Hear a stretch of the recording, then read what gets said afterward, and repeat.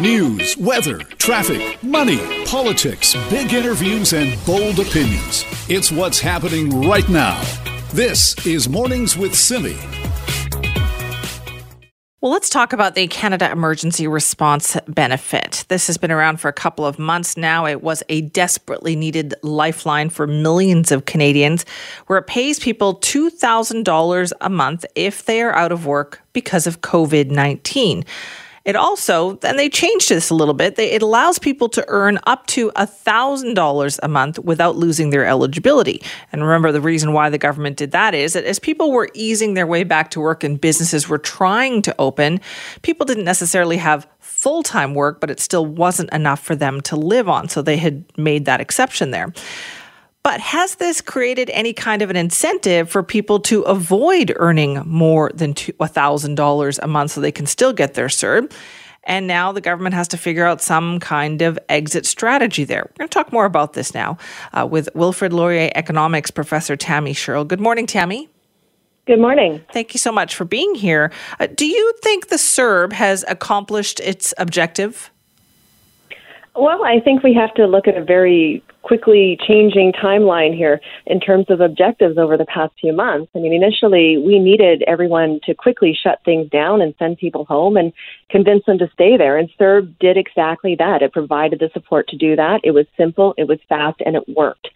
But now that we're trying to reopen, and this is really a partial reopening in many sectors, it's not well designed to support that kind of work. And so what we expect to see over the next couple of months is a lot of workers are in a very difficult position where their employer can't offer the full-time hours they used to get, and they needed those full-time hours to pay their bills.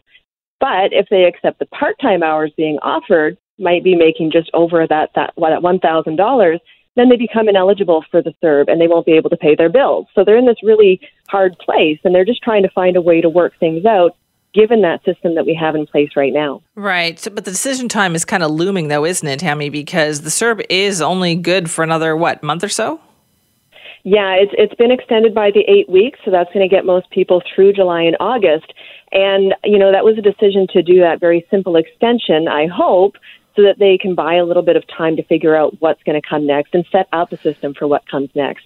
Unfortunately, trying to just transfer everyone into EI or create something that's more complex, it sounds simple sometimes, from my armchair, but then somebody has to set up the IT systems and get the process in place and legislation in place to do that. And so hopefully over the next few weeks, we hear some announcements about what is going to be coming up for September. And what is the best way, do you think, to ease people back into that or back off of the CERB? Well, I'm not sure there's an obvious, easiest, best way to do that. But I think first and foremost, we have to think about that $1,000 threshold and what happens when you earn just a little bit more than that. And so one suggestion that I've made and really just aligns with what we currently do in employment insurance is to allow people to earn a little bit more money, but not entirely take away their benefits. So they'll take away perhaps, 50 cents for every dollar that you earn. And that way you're at least better off by going back to work and taking whatever you can. And so doing things like that is a starting point. But I think what we're also going to need is a bigger system for everyone to find ways back to work who aren't getting called back. So a lot of people have lost their jobs permanently or at least indefinitely moving forward. They're going to need help searching for jobs. They're going to need some training opportunities to move into the new industries where they will find new opportunities. And that's something bigger that can come with something like employment insurance that hopefully we see better developed over the next couple of months. Right, because we have heard from some employers who say they're having trouble attracting people to come to work, right? Oh, certainly. I mean, and I think there's probably a lot of reasons for that. Everyone, of course, is concerned about their own health and safety. And if they're being asked to work at the same wages at a much riskier job now, that's one part of the consideration. We also have problems with general child care. We're looking at what we're going to do with kids for school in September. How do we juggle that and trying to get that together? And so, often that's going to incur a lot more extra expenses. Just getting to work on transit right now can be a challenge. And so there's many things there. But certainly, when we looked at who lost their jobs, especially in that depth of this crisis, nearly half of the job losses could be attributed to people in this lowest quarter of earnings group. So this is roughly people making minimum wage at full-time hours or less. And that's adding up to roughly $2,000 a month in most provinces. And so that's the group that I think is looking at, do I pay for childcare and find my way to work to make that amount of money or something closer to $1,000? Or do I kind of stick it out for a little while longer and see what's coming next? Right. You said something interesting there, though, that I've heard from many parents, and that is they don't see things returning to normal until the kids are in school because there is this huge childcare problem. Is that something that you think the government needs to address? Definitely. And this is really in the provincial jurisdiction. I mean, we can look to the federal government for some funding and assistance there, but all of the education problems are going to have to dealt with at the provincial level, where they need to find a way to get these kids back to school safely. One part of that is to make sure moms can get back to work, because asking moms to just drop their jobs and careers, that's taking roughly 40% of incomes out of households here. So, that's a huge, costly way of doing that, and it's going to have long-term consequences for all of these moms and some dads, of course, but their long-term careers will be completely interrupted. But apart from that, we just need to get kids back to school safely for the kids. They're losing out here in terms of their education, and they have a right to that education. But to do that safely, we need to have some extra classroom space and some extra teachers, and that's not cheap. So I think there's a bit of reluctance there, but I would certainly push for moving forward with that. I feel like a lot of businesses should be pushing for this as well, because they're ramping up. They want to get back to normal. They can't do that if they still have employees working from home who are also juggling childcare. They're, looking after the kids. So it's actually a win-win for everyone to figure this problem out. Exactly, I think so. I think there's a very old view out there, a very traditional view that, this would be a parent's responsibility, and it's certainly not an employer's concern. But as more and more women are simply a central part of our labor market now, this is part of our labor market infrastructure that we need. We need that kind of childcare opportunities so that everyone can get to work and get the job done. All right, Tammy, thanks so much for your time. Thank you. That's Tammy Sherrill, Professor of Economics at Wilfrid Laurier University, talking about the Canada Emergency Response Benefit and the ways in which the federal government should probably start to tinker with this over the next little while to get more people back to work, but not financially punishing them. If you want to weigh in, simi at cknw.com. Well, I'm sure a lot of people maybe had a drink outside yesterday, might have been their backyard. Maybe they'd prefer to be in a park somewhere. Well, let's find out if that's going to be possible soon, at least in Vancouver. Nikki Reitmeyer joining us now for more on that. Good morning, Nikki. Good morning, Simi. Yeah, it looks like Vancouver will be voting today on whether it will be allowing drinking in specific locations. And we've seen other municipalities or other cities go through this similar measure since the COVID-19 pandemic began. North Vancouver, Port Coquitlam, of course, you'll remember, they've been doing exactly the same thing, looking at whether or not they'll allow drinking in specific locations in some parks in their cities or some spots in their cities that are public. If people are able to, open a can there and have a drink, is that going to be okay? And we're going to see the same thing happening in Vancouver with a park board vote today. Okay. And so this isn't just going to be every park, though, right? We should add the park board has been working on this for a long time. This is before COVID-19. They'd been asking about this for about a year, kind of looking into the different ways they could do this. Yeah, and arguably too long. I mean, to allow people to be adults, this seems like a no-brainer. You have people who are responsibly drinking in public parks as it is now anyways. I mean, for as long as I've lived in Vancouver, as I walk my dogs through the streets of Vancouver and through city parks, you see a group of friends sitting there on a picnic blanket and they're having a couple beers casually on a Sunday afternoon, and it's been a non-issue. So you've had Vancouver residents calling for this for a long time. Now, over the past while, they've been looking at addressing this, and I think that COVID-19 has sort of pushed them to make a move on this even further. But it'll be just 10 locations that they are looking at allowing this for, and there's certain spots that they've chosen for a reason. Are there public washrooms? Is there ample parking? Is there ample transit? Is there ample garbage containers in the area or garbage cans where people can get rid of garbage? So those were some of the protocols that they were exploring as to why they chose these locations. That's what the garbage thing is something I'm afraid of, right? Because we've seen what happens after the fireworks, that there's plenty of garbage available. Like people should pack in, pack out their own garbage, and they still don't do it. Yeah, I don't know if you're ever going to be able to change human nature in that regard. And the garbage in Vancouver does make me absolutely crazy. Oh, I was don't get me on Granville started. Street. Yes. Oh, I know. This is a whole other conversation. We could go down a rabbit hole here. I know. We really I was on Granville Street yesterday, and there's garbage absolutely everywhere. And it's really embarrassing. And I don't want to see Vancouver get worse in that regard. I think, though, it's very possible that with this pilot project, with only 10 parks being selected, that it will become a self-fulfilling prophecy where you do have an increase in garbage and an increase in the problems that they're trying to avoid, because now you have a whole bunch of people who want to drink legally or as they're allowed to. They're going to flock to these 10 parks in very specific locations. I mean, for example, one of those locations is Stanley Park, but it's just this small triangle of Stanley Park. So you're going to have this big concentration of people there bringing all of their garbage and problems instead of people just going to whatever local park is near them and then taking their garbage home with them. This is the part that I don't understand too. Like, I get they want to pilot this project and try out these 10 locations, but you know what people are like. All people are going to see is the headline of the story, right? That says Vancouver Park Board to allow drinking in parks. And so they're going to think they can drink in every park. Which I think they should be moving towards that model anyways. Like, are you telling me it makes more sense for me to be allowed to drink in a park that I have to, say, drive to that's far away from me, instead of saying to my friends who live in my neighborhood, hey, why don't we meet down at the local park instead that's near us? We can pull out a picnic blanket and have a few beers on a Saturday afternoon. I mean, allowing people to do that makes way more sense than telling people that they have to travel to these specific locations. I was just thinking, I'm sorry, I'm laughing, but all I could think of was if people are actually doing that, that's a real commitment to drinking in a public park, right? Getting in a car and actually driving to a park. That might be a step too far for people. I think what they'll do instead is they'll just go to their local park and drink, assuming that they can drink in all parks. I just wish people would learn to look after their garbage, because then none of this would be as much of an issue.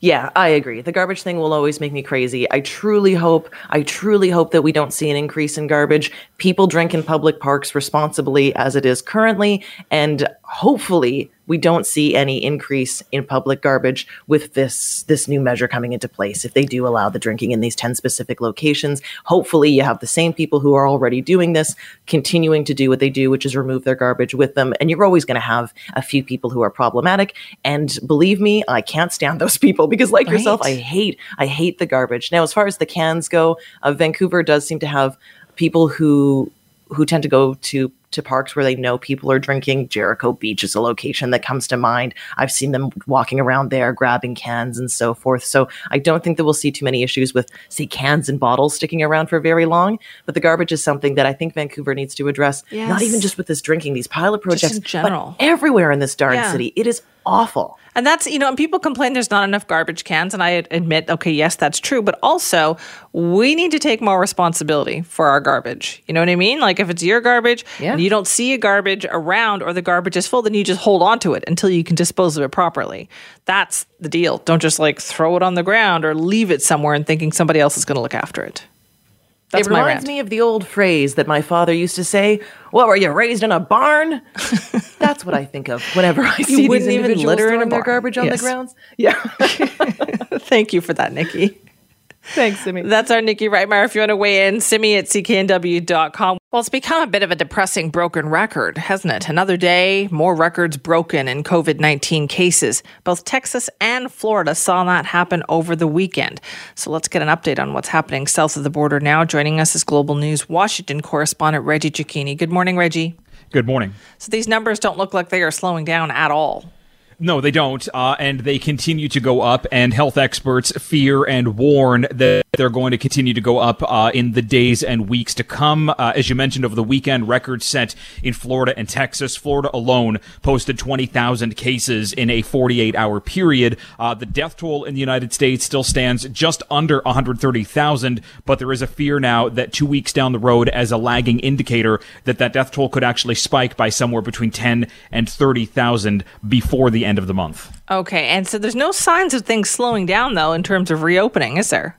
No, I mean, look, phased reopenings are still going on across the country, despite the fact that some states are now actively starting to pull back. They're starting to say that, sure, we're going to allow for some things to reopen, but in restaurant eating is not going to continue in parts of New York and New Jersey. It still is essentially a jumbled mess in the United States when it comes to reopening, when it comes to people being around each other. And that was evident over the weekend with long weekend parties that saw mostly young people gathered in massive groups outdoors with no masks and not socially distant. Ugh, yeah, I saw a lot of these pictures. How big of a problem do they think this July 4th holiday is going to be? Well, look, we saw what happened in May when the numbers started to spike 2 weeks later. There is a growing fear that 2 weeks from now, what we're going to see is a secondary spike in cases on top of the spike that we are seeing right now. There is a good fear that came from Dr. Anthony Fauci just a week and a bit ago that said that the United States could actively start posting 100,000 cases per day. 2 weeks from now, with the growing numbers of people that we've been seeing outside, those numbers are very quickly becoming a reality.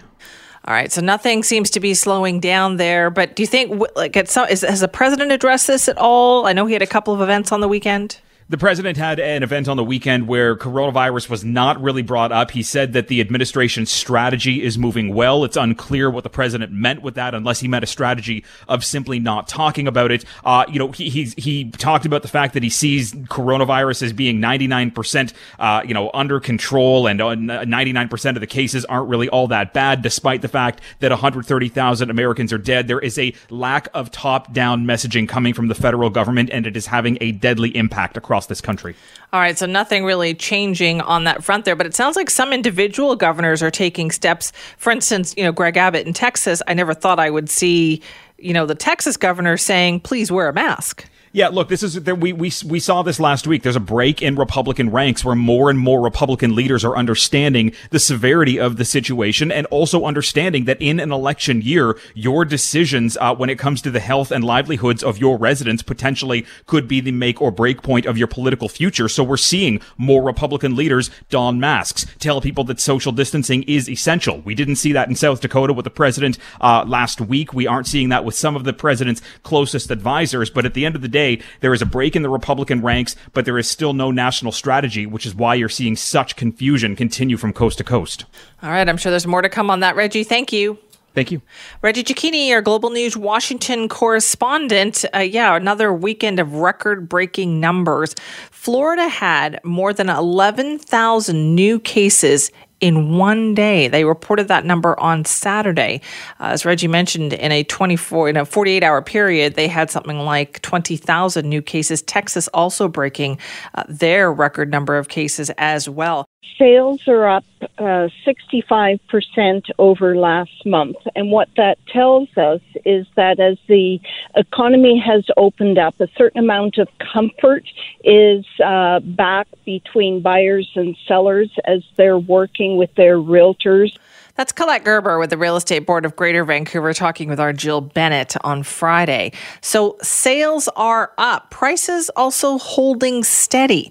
We wanted to get a bit of a deeper dive into what's going on with our real estate market right now. So joining us is real estate analyst Dane Idle, the founder of Idle Insights. Dane, good morning. Good morning, Sima. Thank you. Simi, thank you for having me back. What do you think about these numbers, Dane? You know what? It's interesting. The headlines will read very positive, as your previous guest alluded to there. But really, while sales were up, they're comparing them to, the worst sales month in history. Also, this past June was the third worst June in the previous 15 years. The only two worst previous were the immediate previous two. So really, the last 3 years have been in a downtrend, and that really hasn't been prevalent in the market. And that's why this is trying to always spin this in a positive way. Seemingly, the board isn't necessarily a market analyst. They're more of a market activist. They always have positive outlooks, which is interesting. And when you're always positive, it's hard to kind of take you at your word value. I think that's very true, because we saw a lot of that during when the market was out of control, people looking for some insight. We didn't really see that as well, but that's their job, right? Absolutely. But year over year, the fact that numbers are up June over June, we didn't have COVID last June. So is there not any kind of a positive there? You know what? Absolutely. Again, it looks positive. However, the June sales that are reported, those are from previous month accepted offers. So the actual accepted offers in the month of June were 561, which is the lowest in the previous 15 years. So again, it is a COVID reality, but this was supposed to be the month that we had this pent-up demand for sales that were going to roll through. That never actually occurred. What did occur was an underlying current that isn't really prevalently talked about, but will become more and more prevalent, is not a demand pent-up, but there's actually a pent-up need to sell, and that will become increasingly prevalent. We had the highest new monthly listings in the condo market since 2012. We had over 2,800 brand new condo listings. We had over 4,200 in the total detached market number break for the first time since last year as well. So nobody's talking about the inventory rising rapidly. They're talking about the sales numbers rising nominally. Right. So why the pent-up need to sell? Are these people who were just waiting to see if the market got better and now they've run out of time? Absolutely. That's a significant majority of the market, that it was optimistic going into 2019. So they said, we'll see how 2020 plays out. Ideally, it would have been much better for them. Reality has hit hard. And not to mention, this will continue going into 2021. So as prices continue to go lower, you'll see that the 5-year mortgage renewal from 2016, which were very near all-time highs, are going to be forced into a selling mode. And what will be interesting about that, right now you are seeing a little bit of an even market where some buyers are saying, hey, it's cheap, I can buy. Mm-hmm. But once the whole market does continue to fall off, you'll have a completely different buyer methodology than during the frenzied market where people were outbidding each other, throwing money at the sellers. What you'll have, even though prices are down to the lows of the market cycle, is you'll have the buyer mentality. It's basically a fear of overpaying for a depreciating asset, even though the asset has already depreciated. So it'll be a very interesting phenomenon that does occur. Because there are things out there that are still selling for full asking price. So is it still, Dane, really all about how aggressively you price your property? That's it. A good property will sell. What's a good property? It's a property listed at an attractive price. And what is interesting that you'll notice as well is the higher end properties are selling. So you'll have mansions that are listed at $17 million selling for $12. So that's a large discount. But no one's really looking at the lot value properties. Those are really off the radar because, again, people are fearful that the market might go lower. However, if you can get a mansion on the cheap, they're not too necessarily worried. So there is kind of a differential depending on the market price point that you're looking at. But going forward, the methodology will, again, shift to maybe buying some investment properties, which will also force the market average sale price lower as people stop buying the mansions and start looking for the investment properties. And that will, as odd as it sounds, even though it's solidifying probably the basement of the market, of the bottom threshold of the price, that'll actually put fear into the market because prices are lower. So even though they're consolidating, there will be a fear base that people will be missed out on this opportunity to purchase on the lows. Okay, so do you expect then things to kind of hold in place like this? Like have prices, do you think, reached that bottom? No. So basically prices are only down 12% in the detached market from the peak. Again, we're going to be basically seeing a doubling of that down to 1.4. So in June, average sale price was $1,620,000. We're forecasting by 2021, the market bottom threshold will be around $1.4 million. That's still pretty expensive though, Dane. It is. And again, that will be your average. So you'll have your higher end properties that are selling for nominal fees. And so you do have your West Vancouvers and your Whistlers, which last month sold one sale for $8 million. So that does have an effect into the overall average sale price. So it does depend on which local community. And that is something that ITEL Insights does offer, is your local area broken down. Okay, so that's I think where the concern would be, right? Your destination places that have banked on selling these expensive, communities to perhaps out of country buyers. Every market around the world, including the biggest in the UK, is having that problem now. Absolutely. Again, what's kind of interesting about that, you are correct. Those tertiary markets, those investment markets, are seeing very low inventory or very low sales, let's say, activity in there. But what you are seeing an increase in inventory activity is our islands. Like Bowen Island just hit an all-time high in sales, completely opposite to the whole market. And in 18 out of the 20 areas that make up Greater Vancouver, the overall inventory rose. There was only 2 markets that didn't. We are switching to basically finally entering, at least in the public's eye, into the buyer's favor. For the last 2 years, it seems to have been debatable, which is fine and fair, but now it will continue to enter into the buyer's favor. Okay, and so we're still expecting more kind of condo stuff listings to show up on the market, are we not? Like, because all these pre-builds that are being finished. Absolutely. So inventory for the condo market, again, did just actually pass 5,000 again for the first time since 2019. However, this isn't going to stop. There will be a glut of inventory that does come to the condo market. Our old all-time highs was roughly around 8,500 active listings, and that was during the 2008 to 2009 market recession. We'll see those numbers exceeded. So we'll probably see 9,000 active listings plus before 2022 rolls around. And that'll really be in the buyer's favor. You get your pick of the litter, not only just because of the brand new inventory that will be introduced to the market, but we're also going to see, the rentals that people are giving up or are getting evicted from because they're not paying their rent. Oof. So there will be a plethora of inventory available for the condo market upcoming. Okay, so then what are your predictions for the next couple of months, Dane?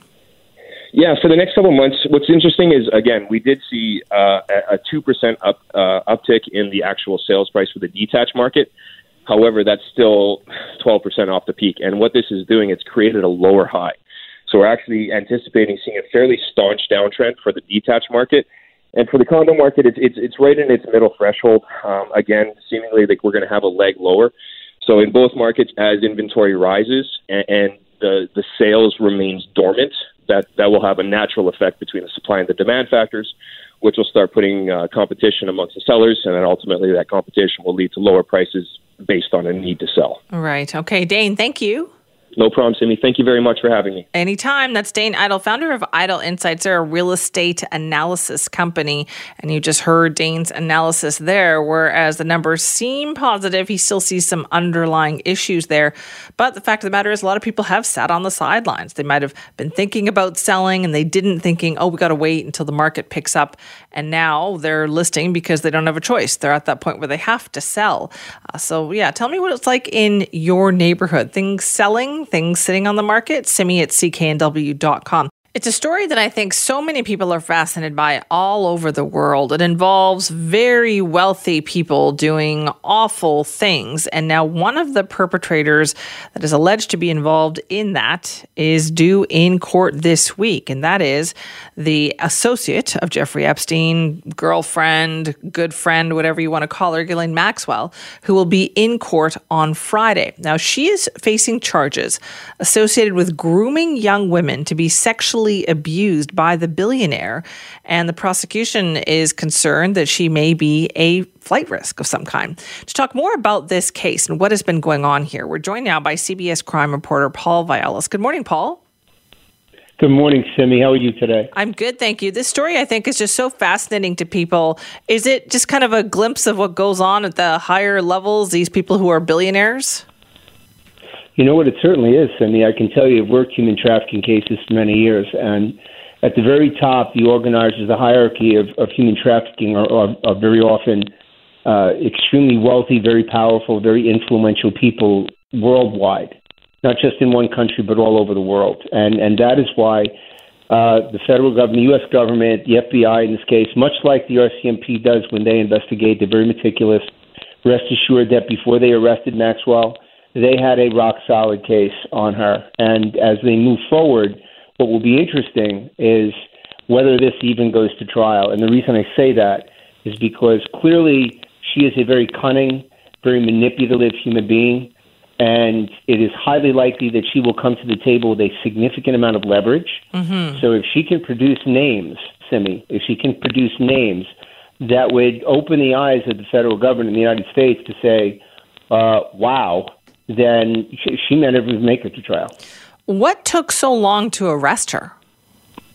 You know what? It's funny you ask that question. It's a great question. There's an old saying, don't make a federal case out of it.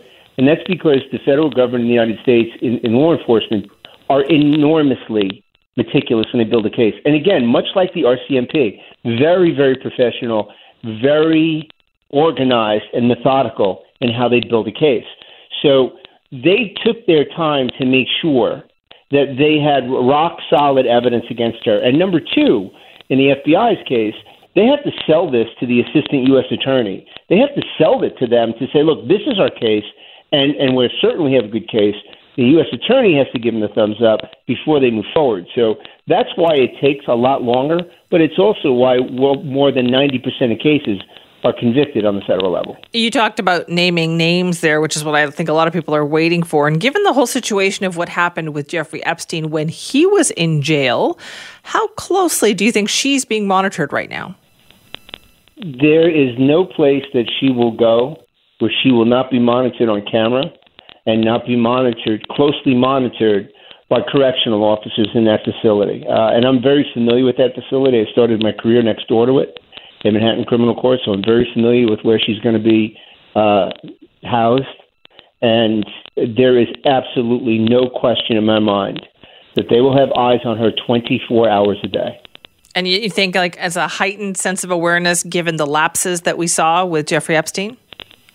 Oh, there's no question about that, Simi. There's absolutely no question about that. See, the big thing here is as soon as the whole Epstein thing happened, people were casting aspersions towards correctional officers, which was really the most inaccurate part of that.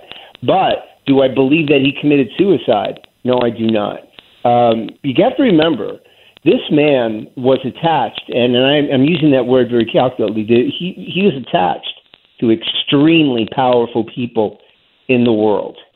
And that information were to get out, that's devastating. It's beyond devastating. And don't think for a second, as you and I are sitting here right now, that there aren't people right now really sweating over the fact that Maxwell is in custody. I think that's the other reason why average Joes like us are just so fascinated by this story, is that will she name names? And there's so many famous people that are attached to this, right? We see the pictures of her with Prince Andrew, Bill Clinton, Donald Trump. I mean, they're all there. Simi, it's not what she can name, it's what she can prove. And you can't be a person like this. And after 40 years in law enforcement, I can tell you this unequivocally. You can't be a person like this and not collect your own evidence so that you protect yourself in the event you go down. So don't think she doesn't have that black book or maybe recordings or videotapes or a variety of things.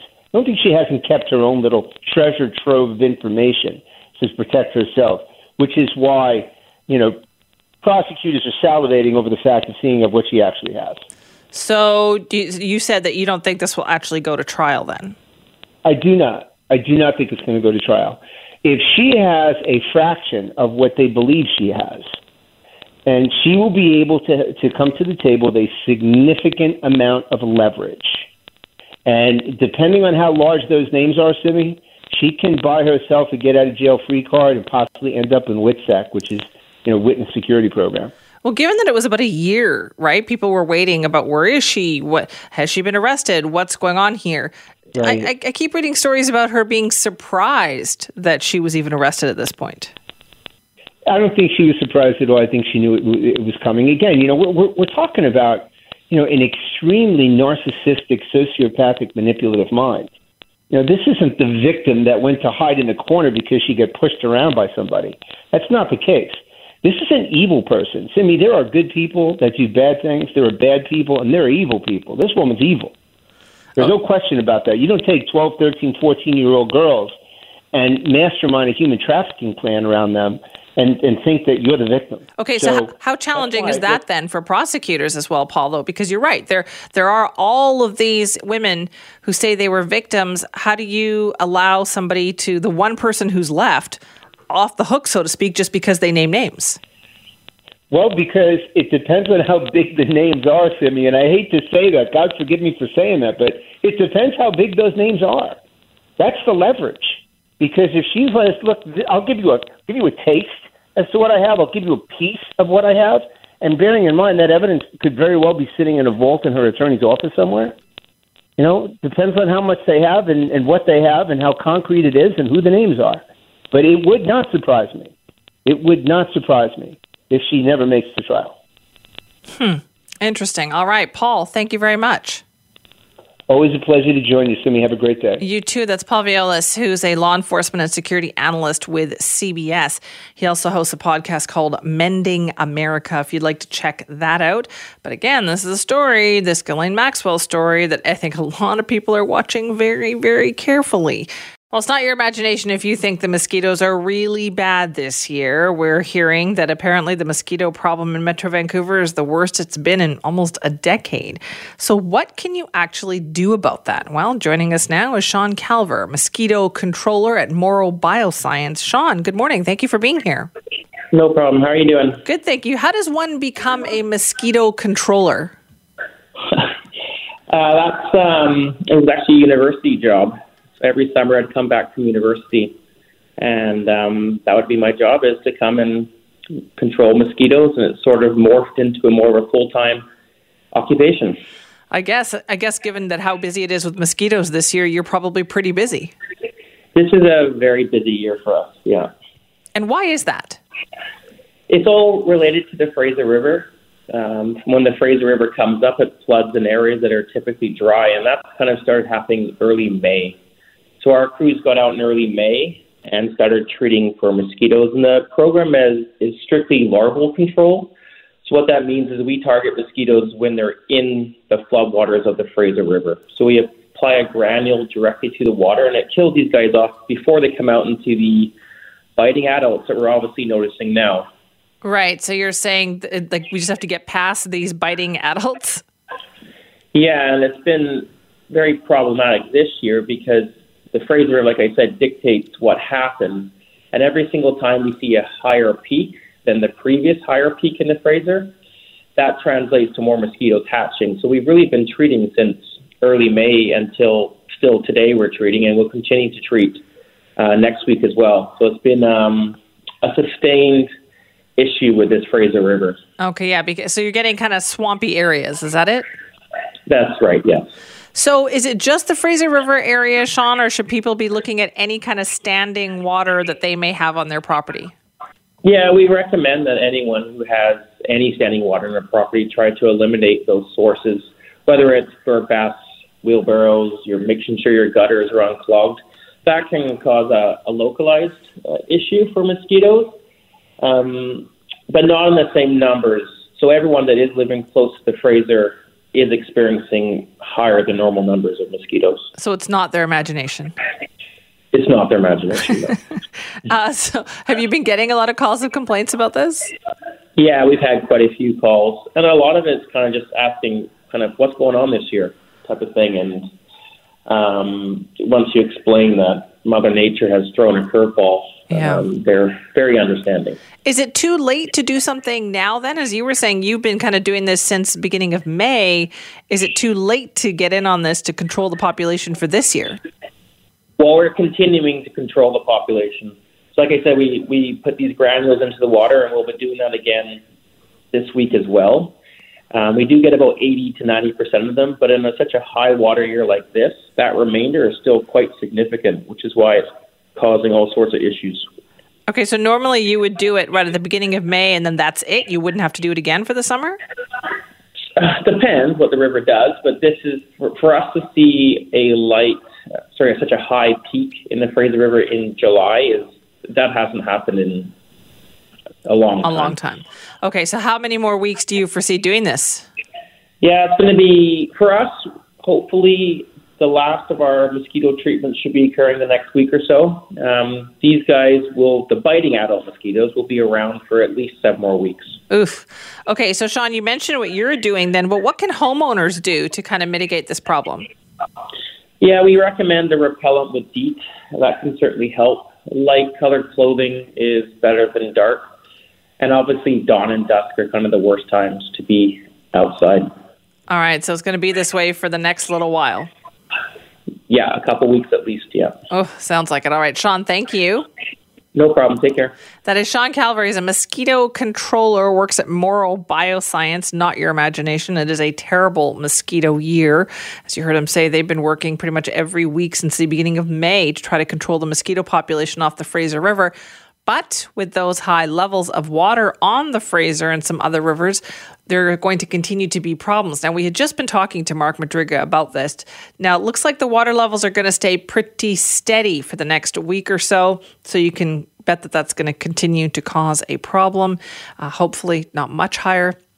But yeah, that is a pain in the butt, that mosquito problem this year. So if you're having a problem, you are not alone on that. It astounds me almost every day the stupid things people will say or post on social media. And then when it blows up, they profess to be shocked and surprised. Want another example? Well, here's one for you, unfortunately.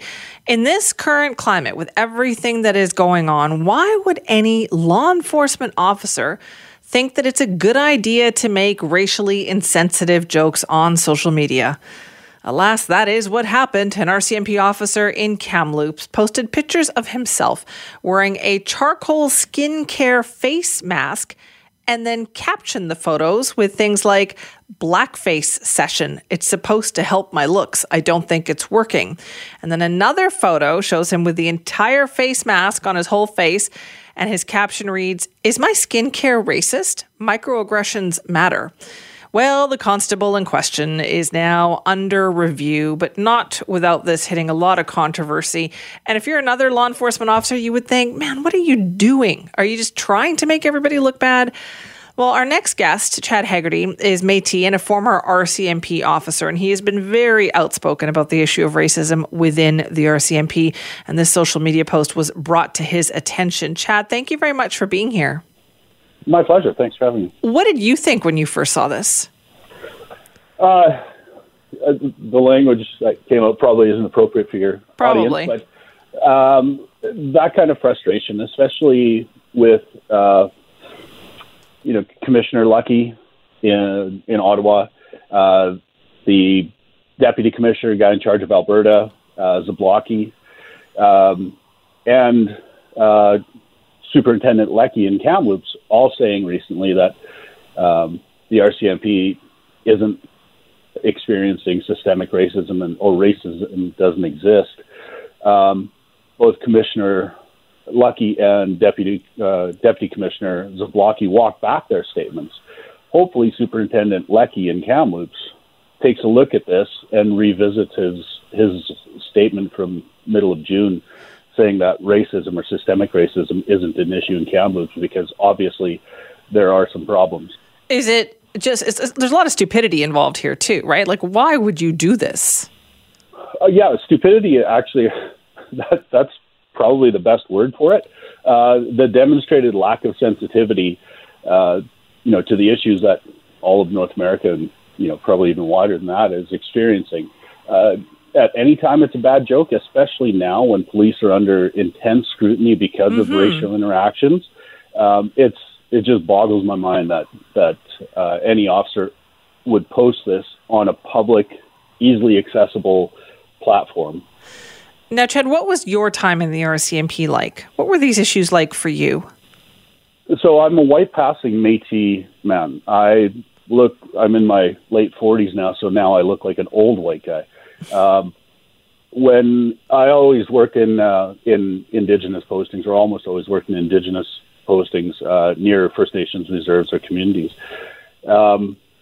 comments were made that were very blunt. I was told, actually, still have a letter from a senior member telling me that I was hired because I was an Indian and I should go back to the reserve. Apologize for the language, but it's what was used, and sometimes it needs to be used. How long was that? How long ago was that? So I left the RCMP in 2011, and so not that long ago. Before that, no, not terribly long ago. I mean, a decade sounds like a long time, but the reality is, in an organization like the RCMP, a decade is nowhere near enough time for cultural change to begin or to happen, right. And nothing has prompted the change from those, the racist comments that I would hear. Now, Chad, is that the problem? Do you think that when you have an organization as large as this, with a culture that is entrenched as it is it possible to say to them, listen, we've got to start thinking about this kind of stuff? And does that trickle down? I suppose theoretically it can, but realistically, there's such an entrenched mindset amongst police officers that in order to examine the job, you have to be a police officer, but you've been enculturated by the organization that you work for. The RCMP needs to go outside of its ranks and recruit individuals that have specific training in dealing with racial issues, racial education, and they need to incorporate that into their training of members, their internal mechanisms that control behavior. And as long as they keep trying to fix things from within, the problem will persist. So what happens then when you bring these things up? Because I know you've done this in the past, right? You see something on social media, you bring it up to the RCMP or police. What happens then? So when I received a letter, for example, telling me to go back to the reserve, essentially, I brought that up with my supervisor and with his supervisor. And in both cases, I was told basically to stay quiet, keep within the ranks. If I made a complaint about another police officer, I wouldn't be trusted. So I've been contacted because I've been vocal. I've been contacted a few times by members of the public, and I've given them the procedures by which you can make a complaint about a police officer. One of the individuals in a different incident contacted, left a message, and was not called back. I called in and was able to speak to a supervisor in a similar, I would say, worse situation. To the supervisor's credit, he was immediately disgusted by those postings, which were very clearly racist and misogynist and very troubling. And the RCMP, in my view, responded appropriately in that situation, and that member was suspended almost immediately. And that was recently, right? Yeah, that was a couple of weeks ago. Okay, so is that possible then that they are hearing that message? I think it is possible, and I think that incident was, it's encouraging. What's concerning, though, is that it's taken this much effort, this much attention for those changes to happen. As long as things keep progressing forward, that is good. But addressing situations after they happen does nothing to protect civilians on the street who are being preferentially targeted by police because of their status as a Black, Indigenous, or person of color.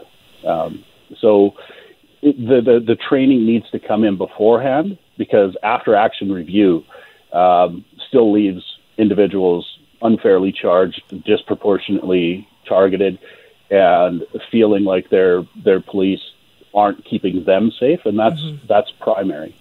Chad, thank you very much for talking to us about this today. My pleasure. Thanks for promoting the conversation. That is Chad Haggerty. He's a former RCMP officer. He's a current student at law with a criminal defense firm.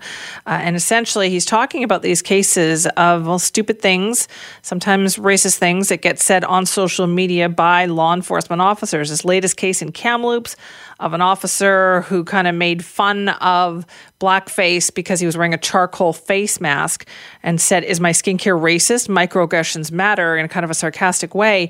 That officer, the constable, is now under review once those posts were kind of brought to the attention of his superiors. And again, it always astounds me that people who post stuff like that then are surprised when there is fallout and consequences as a result of it. So we'll let you know if there's any update to that story.